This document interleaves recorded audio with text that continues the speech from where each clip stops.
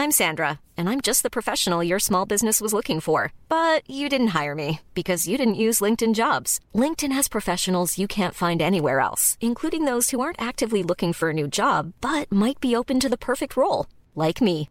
In a given month, over 70% of LinkedIn users don't visit other leading job sites. So if you're not looking on LinkedIn, you'll miss out on great candidates like Sandra. Start hiring professionals like a professional. Post your free job on linkedin.com/spoken today. Ryan Reynolds here from Mint Mobile. With the price of just about everything going up during inflation, we thought we'd bring our prices down. So to help us, we brought in a reverse auctioneer, which is apparently a thing. Mint Mobile Unlimited Premium Wireless. How to get 30, 30, bit to get 30, bit to get 20, 20, 20, bit to get 20, 20, bit to get 15, 15, 15, 15, just $15 a month? Sold! Give it a try at mintmobile.com/switch. $45 up front for 3 months plus taxes and fees. Promo rate for new customers for limited time. Unlimited more than 40 gigabytes per month. Slows full terms at mintmobile.com.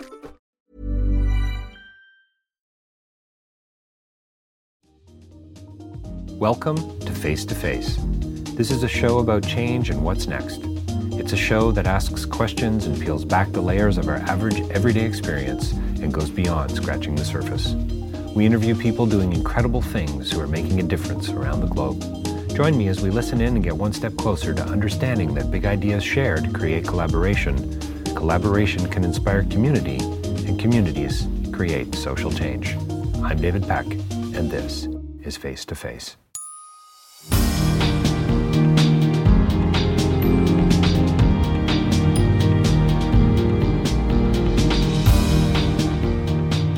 So Federica Foya is also one of my newest favorite directors from the Toronto International Film Festival this year. She directed a short, a 7-minute film that she made for €100 called Exit Entrance. And, you know, at the risk of overstating, she'd probably be laughing and smiling right now if she's listening to this, but it really is a beautiful, lyrical, and poetic piece of filmmaking. It is layered.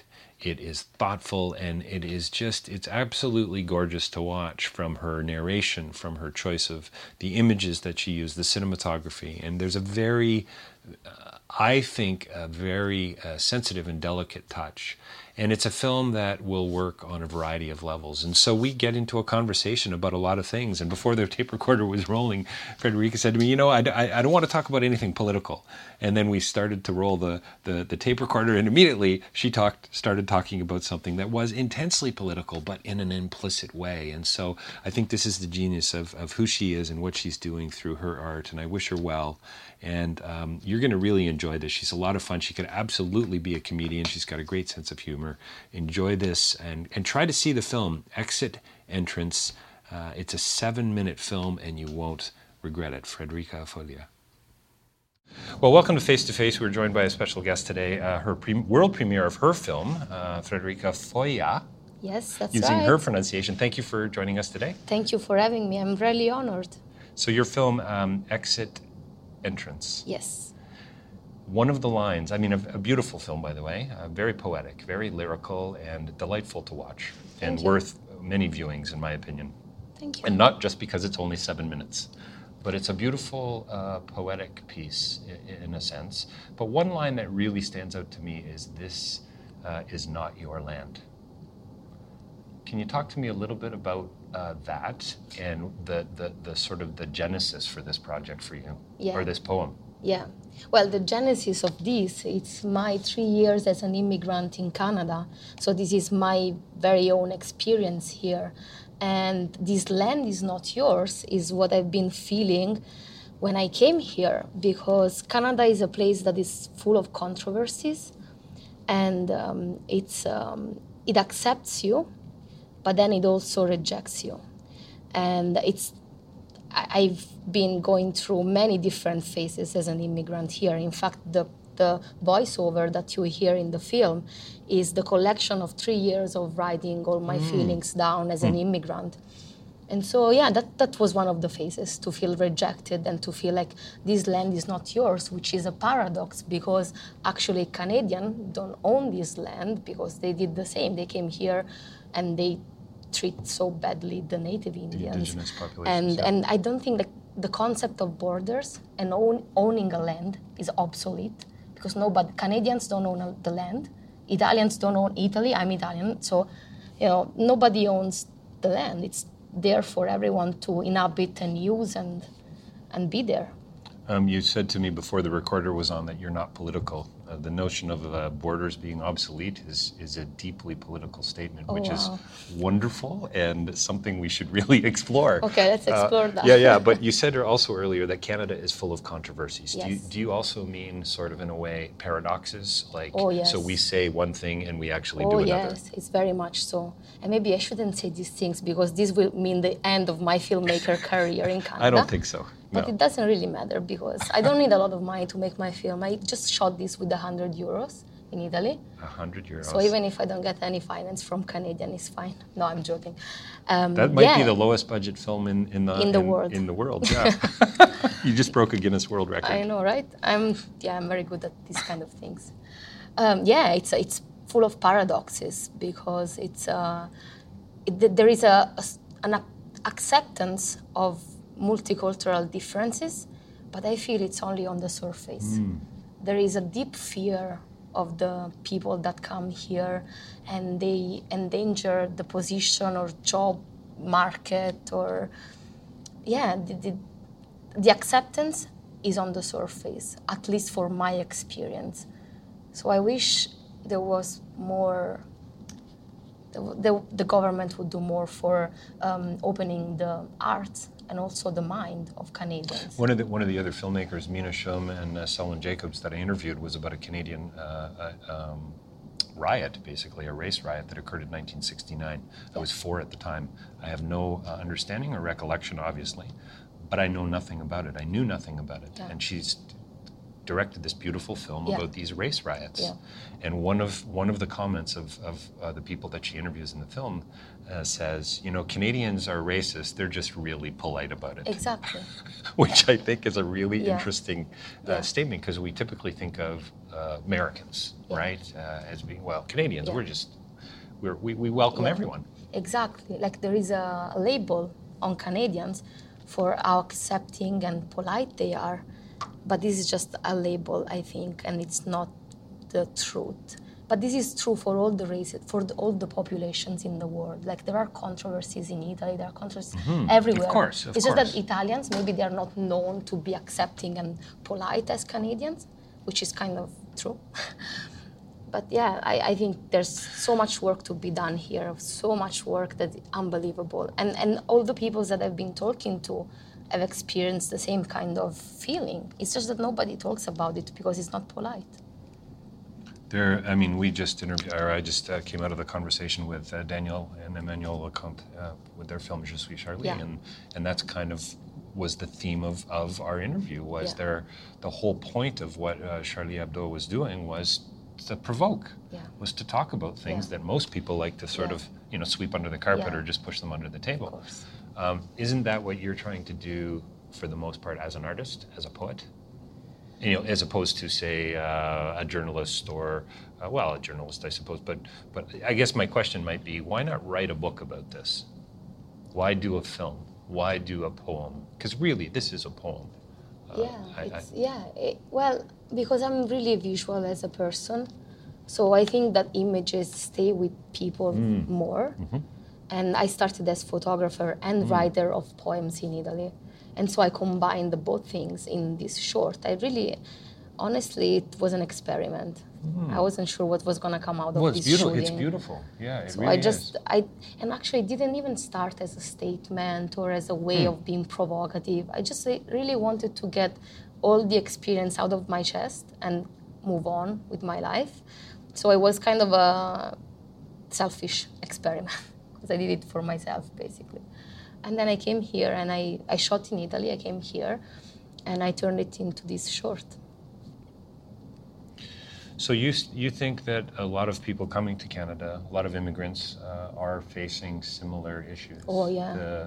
And are these issues of delays and explicit racism, or is it more of a, would you say, kind of an implicit kind of thing where it's not quite as in your face? It's not in your face for the community of Canadians to be aware of that. Like, I don't think Canadians, like common people, are really aware of what's going on. I would agree. But between immigrants that come here it's a big issue because I am still waiting for my work visa. And I applied, and I've been here for 3 years. And I went through so many visas. I had a working holiday visa, then I had a open work permit visa thanks to a sponsorship, and now I'm trying to get a permanent residency. And it's a process that is so stressful. It's very stressful. And I think there should be some common sense applied to each case. Like I understand there's a multitude of people coming here, so there are rules that needs to be enforced and respected, and it's good because if you want to keep this country the great place it is, you have to go through rules. But also there should be like more of a common sense and try to see, what kind of immigrants are coming and how you can help them. You don't feel really welcomed here. Well, there's it's like any bureaucracy, right? Yeah. Any government kind of pushes out the humanity, right? Yeah. They squeeze out Yeah. all relational sort of, you're just a number, Yeah. right? And I've got a form and I've got, I don't even need to look you in the eye because you're just another form or file folder on my desk. Yeah. And I just got to get you finished so I can get you into, right? Yeah. So, I mean, it's a great question to ask that I think comes out of your film. I mean, how do we inject more humanity into the average and the everyday, right? I mean, how do we do that? Why is it so easy to forget? Oh, it's very easy to know. forget.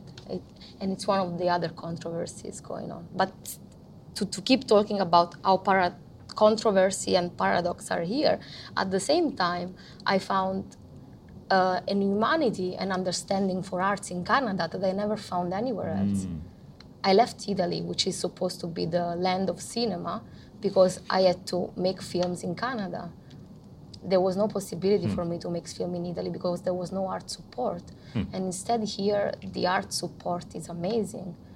So, we live in a country of controversies, and it's beautiful and it's sad at the same time. Well, your film is kind of timely with what's going on. I mean, it's always been an issue. Your comment right out of the gate about borders being meaningless. Yeah. I think that's a very profound statement from a global perspective. I think from a foreign policy perspective, what are the implications of that kind of a notion? But also, as we see that starting to unfold, especially with Syria now. I mean, this is a problem that's been going on for 4 years. The war in Syria has been going on for 4 years, and all of a sudden everybody notices Syrian refugees, right? How come it took 4 years, right? So these are great questions that come out of, I think it's because now it's sensational for media to put a photo, for example, of a dead kid on the shores, the famous photo that we have all seen. It was a very sensational photo for media to get attention to that. But then the day after, the same media were talking about, I don't know, Johnny Depp on the red carpet of TIFF. Right. So, because that was sensational. That's the story I paid attention to, by the way. Exactly. Of course. I've got a selfie here, actually. Of course. Yeah, I see that on your phone. That's right, yeah. So it's like, it takes a long time because to raise awareness about these things, the media go for sensational news. So if it's just 2,000 people dying, it's not sensational because it's something we are used to. And this is very crazy. It is crazy. Let's talk about your poetry, your filmmaking. You say that you're laced to your art in your film. Yes, very much so. Yeah, tell me about that. What do you mean? I mean, it sounds lovely. Because I think everybody, when moving from a country to another, you carry the things that that they are the most dear things to you. So the most dear thing to me is my art, because I can carry it anywhere. I don't need to put it in my luggage. It comes with me because it's my heritage. So that was my tool to stay sane in this kind of crazy situation I went through as an immigrant. So the art is just a symbol. It could have been any other thing. And you stay laced to it because you want to hold on to it and not lose yourself. So it's a tool for not losing your identity in a new place. It reminds you who you are. So that's the art, but can be anything else. I love the fact that you use the word lace, and you don't say that you're tied to your art. You say you're laced to it. It's a little more delicate. Oh, thank you. Thank you. for appreciating that. Yes, you're I really welcome. love to choosing word carefully. Yeah. I think it's very important. And this is another aspect. Did you write the poem before the film? Like, was the poem finished? No, it wasn't a full poem. It wasn't a full piece. It was many. I don't know. I don't have them with me, but there were many pieces of paper that were laying around the house for 3 years because I'm not really neat and tidy. So I write everywhere and then I abandon them. And then I opened this box when I was doing the film, and I was like, oh, this is cool stuff. I'm really good. No, I didn't think I'm really good. But I was like, okay, well, you start to see the connections, right? I started to see the connection. I had no idea what I was doing, David. Sorry about that. Well, I think, though, that, okay, at the risk of overstating, to me it's the sign of a great piece of art. Because there's a philosopher by the name of Michael Polanyi that talks about the idea of indwelling. And indwelling is that we academically, we relationally, we thoughtfully, we soulfully draw from all these things that are a part of who we are, and then it's expressed, right? Yeah. It's expressed through our anger and our art and our writing and so on. And so you're pulling, you're not aware of it, exactly. There's a tacit kind of element to it. I'm totally unaware of everything. All the time? Yeah. I'm also unaware of the fact that I won't be able to make any more film after this interview. You actually, I think, quite the opposite. I mean, let's build on the fact that Canada is a good place to find arts funding. Would you say, is that the reason why you wanted? Really, the reason you wanted to come to Canada, or were you feeling any other kind of oppression? No. I think that was the reason. I knew that in art you can come and make art in Canada. It's unlike other places where I've been. Here they really care about art and they nourish talents and they are willing to mentor. I found Deepa Mehta to be my mentor, which is marvelous. And she adopted me, and she. How did you pull that off, by the way? Did you just camp out on her doorstep? Exactly. Yeah, did you? Yes. Good for you. Yeah, that's what I do in my life. I go stalking people too. That's right. Actually, yesterday I gave my DVD to Celan, the Palme d'Or winner for Winter Sleep last year.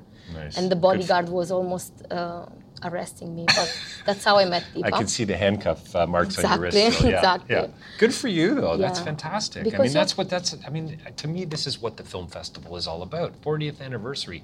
Why not celebrate it through some younger filmmakers that are making films? I mean, I interviewed Armand Haley and her producer, who's her husband, and I can't remember his name right now. That's outrageous.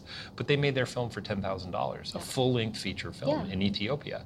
I mean, how cool is that? How amazing is that? I mean, that is what we should be celebrating, right? It seems to me, anyway. No, it seems so. I agree with you, and it's great. I honestly, I think TIFF is the best film festival in the world because there is an accessibility to talents that are more experienced than you, and they can mentor you.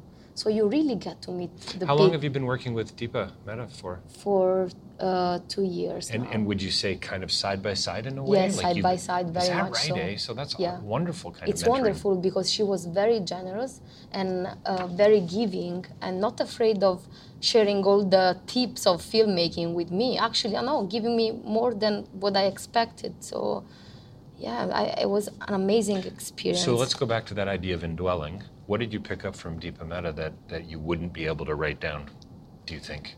Okay, a way of editing, a way of writing, an eye. Okay, first of all, I picked up the controversy love. I dig into controversies and things that they need to be said, and maybe people don't want to go there because it's risky, and then because you have problem finding funds.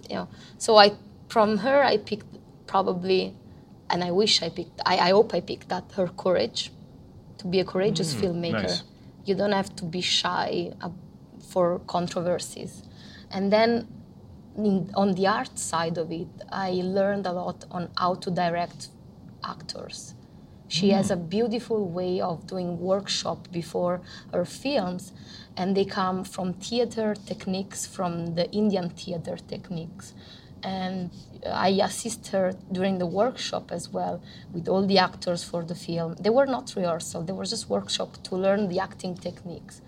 And it was mesmerizing. And I actually used the same technique with my actor. So tell me about the technique, because I bet you she doesn't have it written down. Maybe I shouldn't talk about that. You don't have to talk about it. But what I mean, what's fascinating to me is that she didn't pull you into a room like this, a boardroom, and get out a whiteboard and write down the 10 things that you need to do, That's right? deeper. And yet you're walking out of the room going, okay, I have insight. Exactly. That's fascinating to me for a whole lot of reasons. Oh yeah, you could totally see on set that from the first take to the last take of the same scene, the actors changed their performance totally. They went from a good performance to like Oscar-winning performance, thanks to the way she talked to them. And she used this emotional connection with their own life, and she pulled deep-rooted feelings, and I was just mesmerizing. I owe her everything. Also the push to make this film. She forced me to do it. It's her fault if I'm in trouble now. Yes. Well, at least you have somebody you can blame. Yeah, Because totally your fault, Deepa. heaven forbid we blame ourselves, right? That we actually hold ourselves It's responsible. always other people's Oh fault. yeah, totally. Totally yes, your exactly. fault. So we'll probably wrap up soon here, Federica. But I love this notion, and I think, and again, this has been a theme for me. I've done quite a few interviews for this festival this year, but you know, you talk about being present and being loved and belong and wanting to belong. And I actually think that, you know, the Old Testament scriptures say that pride comes before a fall. Actually, I think the fact that most of us don't have a home, that most of us don't have a place that we can go to, and I don't mean a building. I mean a truck driver driving down the road. They're feeling at home, at home in this world. And that's to do with relationships. It's to do with the environment. It's to do with political statements and borders and all these things. And I so love that about this piece, that I think it's I think it's a warning, actually. It's a warning. We all need a home. Like, we really all need a home. And I was very lucky to have a home in Canada, despite all the controversies. But there's so many people that are not finding a home. And we really need to worry about that. And also, home can be emotions. Well, that's what I think that's what I'm driving at a little more, is this idea of being comfortable with who we are and where we are, wherever it is. It's driving a truck, flying a plane, sitting in a boardroom, right? And for many people, like Syrian refugees, emotions are a luxury. They don't have them. They cannot afford it. So we are very rich to have a home and to have emotions and to have a place where to feel at home. But what about these people? Well, I want to ask the question, what happens when people feel alienated? So if you feel alienated by your wife or your husband or your mother or your children, your religion, your school, your country, right? Yes. Or the country you're trying to come to. Of course. Now, what do? How do you react to that? How do you respond? I And I think that's a great question, but a dangerous question. Yeah, you make films, but not everyone does. Not everyone does, and not everyone has the luxury to make films. Well, not everyone has 100 euros. Exactly. You know, Exactly. It seems a paradox, but it's true. It's totally true. true. There is a story of a guy that is in Italy, and he's in Ventimiglia. I don't know if you're aware of what's going on. All the African refugees are on the rocks of Ventimiglia, which is a city between Italy and the border of France. Oh, okay. So he's there, and all he has is 100 euros. And you know what he's spending on train tickets to try to cross the border. So 4 times a day he spends his 10 euros, for example, to get a train ticket and cross the border. And every time for 4 days he gets pushed back. So he said, I only had 100 euros and I spent them all on train tickets. And now, even if they open the borders, I don't know where to go. So we were laughing about, not everyone has 100 euros. It's very true.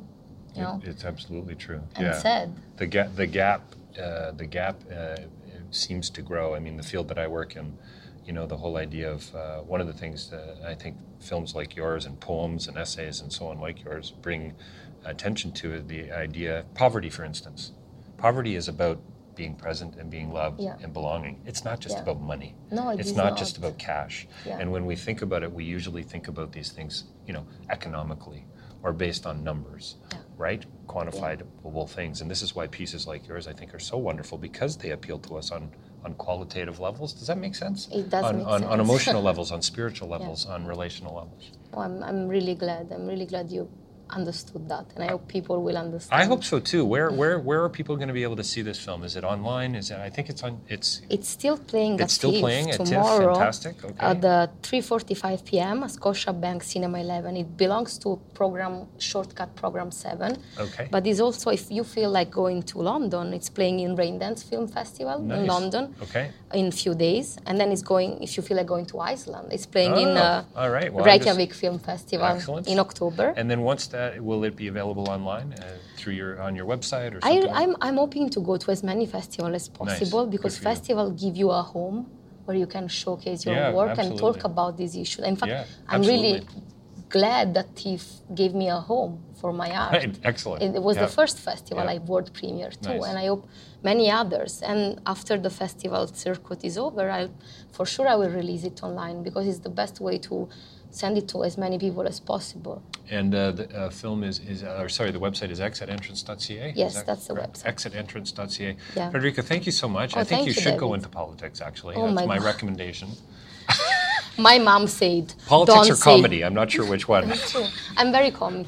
Yes, you'd be great on stage as a comedian. My mom said, when you do interviews, don't say too many political things because it's not going to help your career. You're an artist. How can you not? That's I think, the nature of the field that you work in. I'll come to you if I don't find finance after this interview. Good. Well, we can chat. Thank you so much for sharing this film with us, and congratulations. Thank you, David.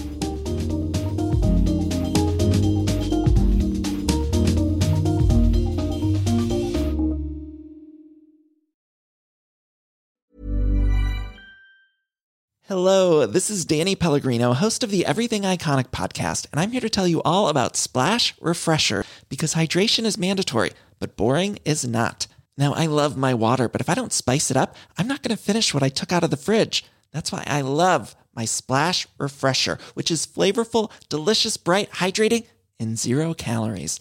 The wild berry flavor is my fave. No, wait, is the pineapple mango flavor my fave? You know what? All 5 craveable Splash Refresher flavors are my fave because they're so delicious. So get hydrated and enjoy it with Splash Refresher. Acast powers the world's best podcasts. Here's a show that we recommend. The Real Housewives is a guilty pleasure for most, but if you're looking to not feel guilty about that pleasure, tune in to Everything Iconic with me, Danny Pellegrino, where I break down all the messy moments and behind-the-scenes antics of Bravo's popular franchise. And on Everything Iconic, I also interview celebrity guests like Kelly Ripa, Keke Palmer, Drew Barrymore, Cameron Diaz, and more about their guilty pleasures, their past work, and so much more. So if you're pop culture obsessed and find yourself watching way too much reality TV like me, tune in to Everything Iconic with Danny Pellegrino, wherever you listen to podcasts. Acast helps creators launch, grow, and monetize their podcasts everywhere. Acast.com.